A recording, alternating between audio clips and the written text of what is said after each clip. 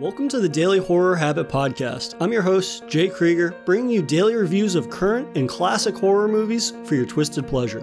Be aware that these reviews and discussions may include spoilers. And as always, I hope you enjoy.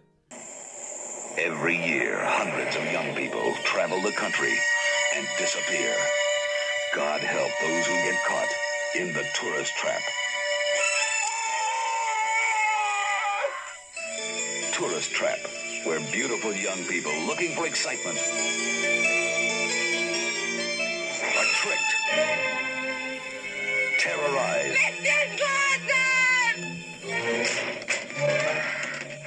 trapped.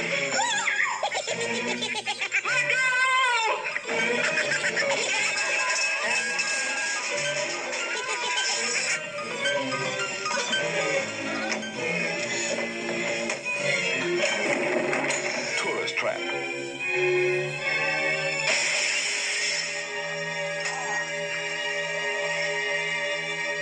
Shock you can see.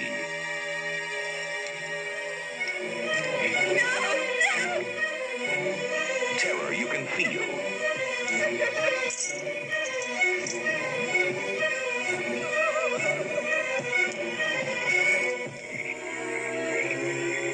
Heart-stopping suspense that makes this the nightmare that never ends.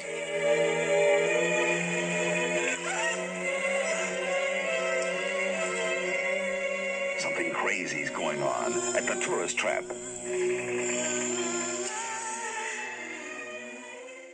Today's installment of Tubi Tuesday, in which I highlight a film currently streaming on Tubi TV, takes a look at the backroads supernatural slasher Tourist Trap, a film that wears many influences on its sleeve, making for a unique slasher cocktail you won't soon forget. Released in 1979, Tourist Trap is directed and written by David Schmoller and co-written by J. Larry Carroll. Tourist Trap begins familiar enough for a slasher. A group of friends become stranded near a remote roadside museum when their car suddenly breaks down. Of the teens, the late and great Tanya Roberts is the most memorable as Becky, though the rest of the cast are appropriately naive and prone to long bouts of screaming for their lives to get the job done. Upon exploring the museum, the teens meet Mr. Slauson, played by Chuck Connors, the proprietor of this now defunct museum who agrees to help them fix their car.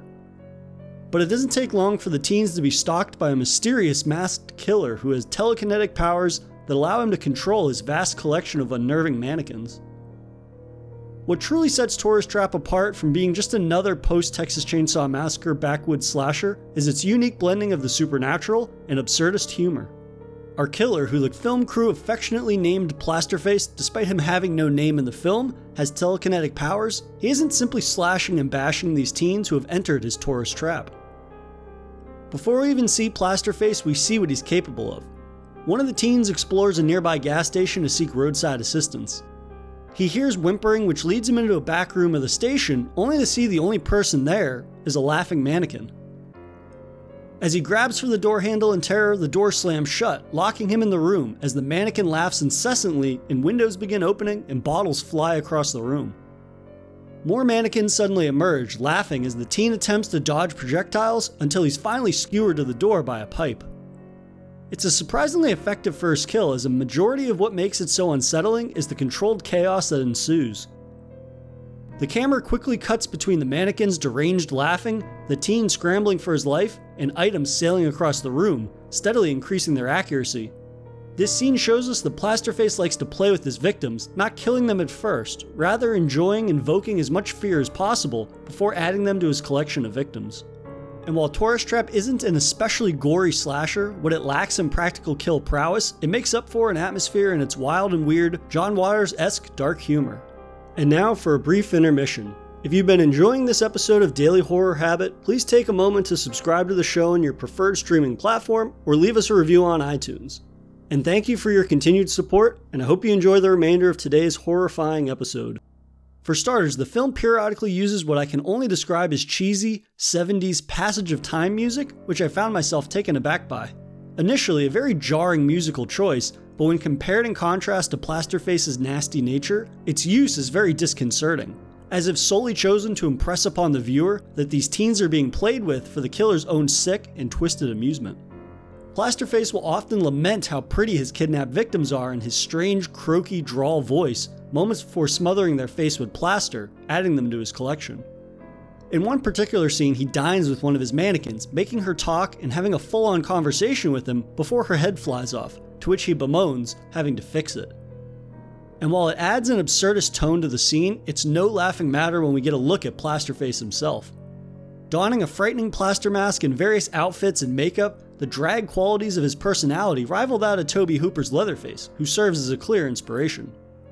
Plasterface's other clear-as-day influence would be that of Brian De Palma's adaptation of Stephen King's Carrie, in his harnessing his telekinetic powers. But he does more than simply hurl objects across rooms. No, to Tourist Trap's credit, the film is never one note in its portrayal of Plasterface or his abilities. If anything, it consistently heightens the tension and horrors of his powers. He has the ability to throw his voice to other areas, which he frequently utilizes to lure unsuspecting teens into his grasp. And then he uses objects around whichever room he's lured his prey into without lifting a finger to incapacitate them. One particular victim makes the mistake of taking a scarf from one of the mannequins and wraps it around her own neck, only for Plasterface to use his powers to tighten the scarf around her neck, subsequently choking her to death. These scenes where he utilizes his powers often include the camera quickly cutting between the cause, him moving his eyes an indication he's using his powers, and the effect, killing someone. Now, I want to break down one of the strongest performances in the film, but to do so requires me to delve into heavy spoiler territory for the end of the film. So, be warned, spoilers are incoming in 3, 2, 1. It's eventually revealed that Chuck Connor's character, Mr. Slauson, is actually the killer, which isn't necessarily a surprise given how increasingly odd his behavior becomes throughout the course of the film. Simply put, Chuck Connors is fantastic as the split personality killer who relishes the hunt of his prey just as much as he does the actual act of killing. There's a scene where he coats one of his victims' face, which might be an all-time slasher kill, based solely off of Connor's performance. Moments before beginning to coat her face in plaster, he softly caresses her cheek and matter-of-factly states, "You're so pretty, it's a shame you have to die." And rather than ending her suffering quickly, he takes his time, talking about how she will die from fear long before suffocating. He tells her that the plaster will burn her skin, deliberately coating the perimeter of her face before covering her mouth, nose, and eyes. And as he does so, he says, "Your world is dark and you'll never see again." It's an incredibly disturbing scene that isn't overly reliant on practical work. In fact, they use cheap pizza dough for the plaster, but it's all Connor's ability to unnerve with simple but very dark dialogue. Now, in a director's commentary for the film, director David Schmoller said Chuck Connors had hoped to use his role in the film to reinvent himself in the 80s as a Boris Karloff-style horror film villain. And despite going on to have a multifaceted acting career, as well as playing both professional basketball and baseball, which actually made him one of only 13 Americans to do so, he never quite became a staple of the horror genre. The horror fan in me says this is a shame given how memorably unnerving he is. However, the movie lover in me is glad to learn his career in film and TV spanned 40 years, which isn't a bad run by any means. Tourist Trap serves as a creative deviation from the norm, a cocktail of influences from better films, but makes for something unlike The Witch we'd become accustomed to. And you know what? This weird vision of backwoods lunacy is executed on with far more purpose and drive than its low-budget nature would leave you to believe it'd be, making this a supernatural slasher that everyone should give a shot while it's streaming on Tubi TV. And that'll do it for another installment of Daily Horror Habits' ongoing Tubi Tuesday segment. I'll see you guys tomorrow for another daily horror movie review, and next Tuesday for another Tubi TV offering. If you enjoyed this episode, please subscribe to Daily Horror Habit on your preferred streaming service, and follow the show on Instagram at Daily Horror Habit and on Twitter at Daily Horror Pod for episode updates. Thanks again for listening, and I'll see you guys next time.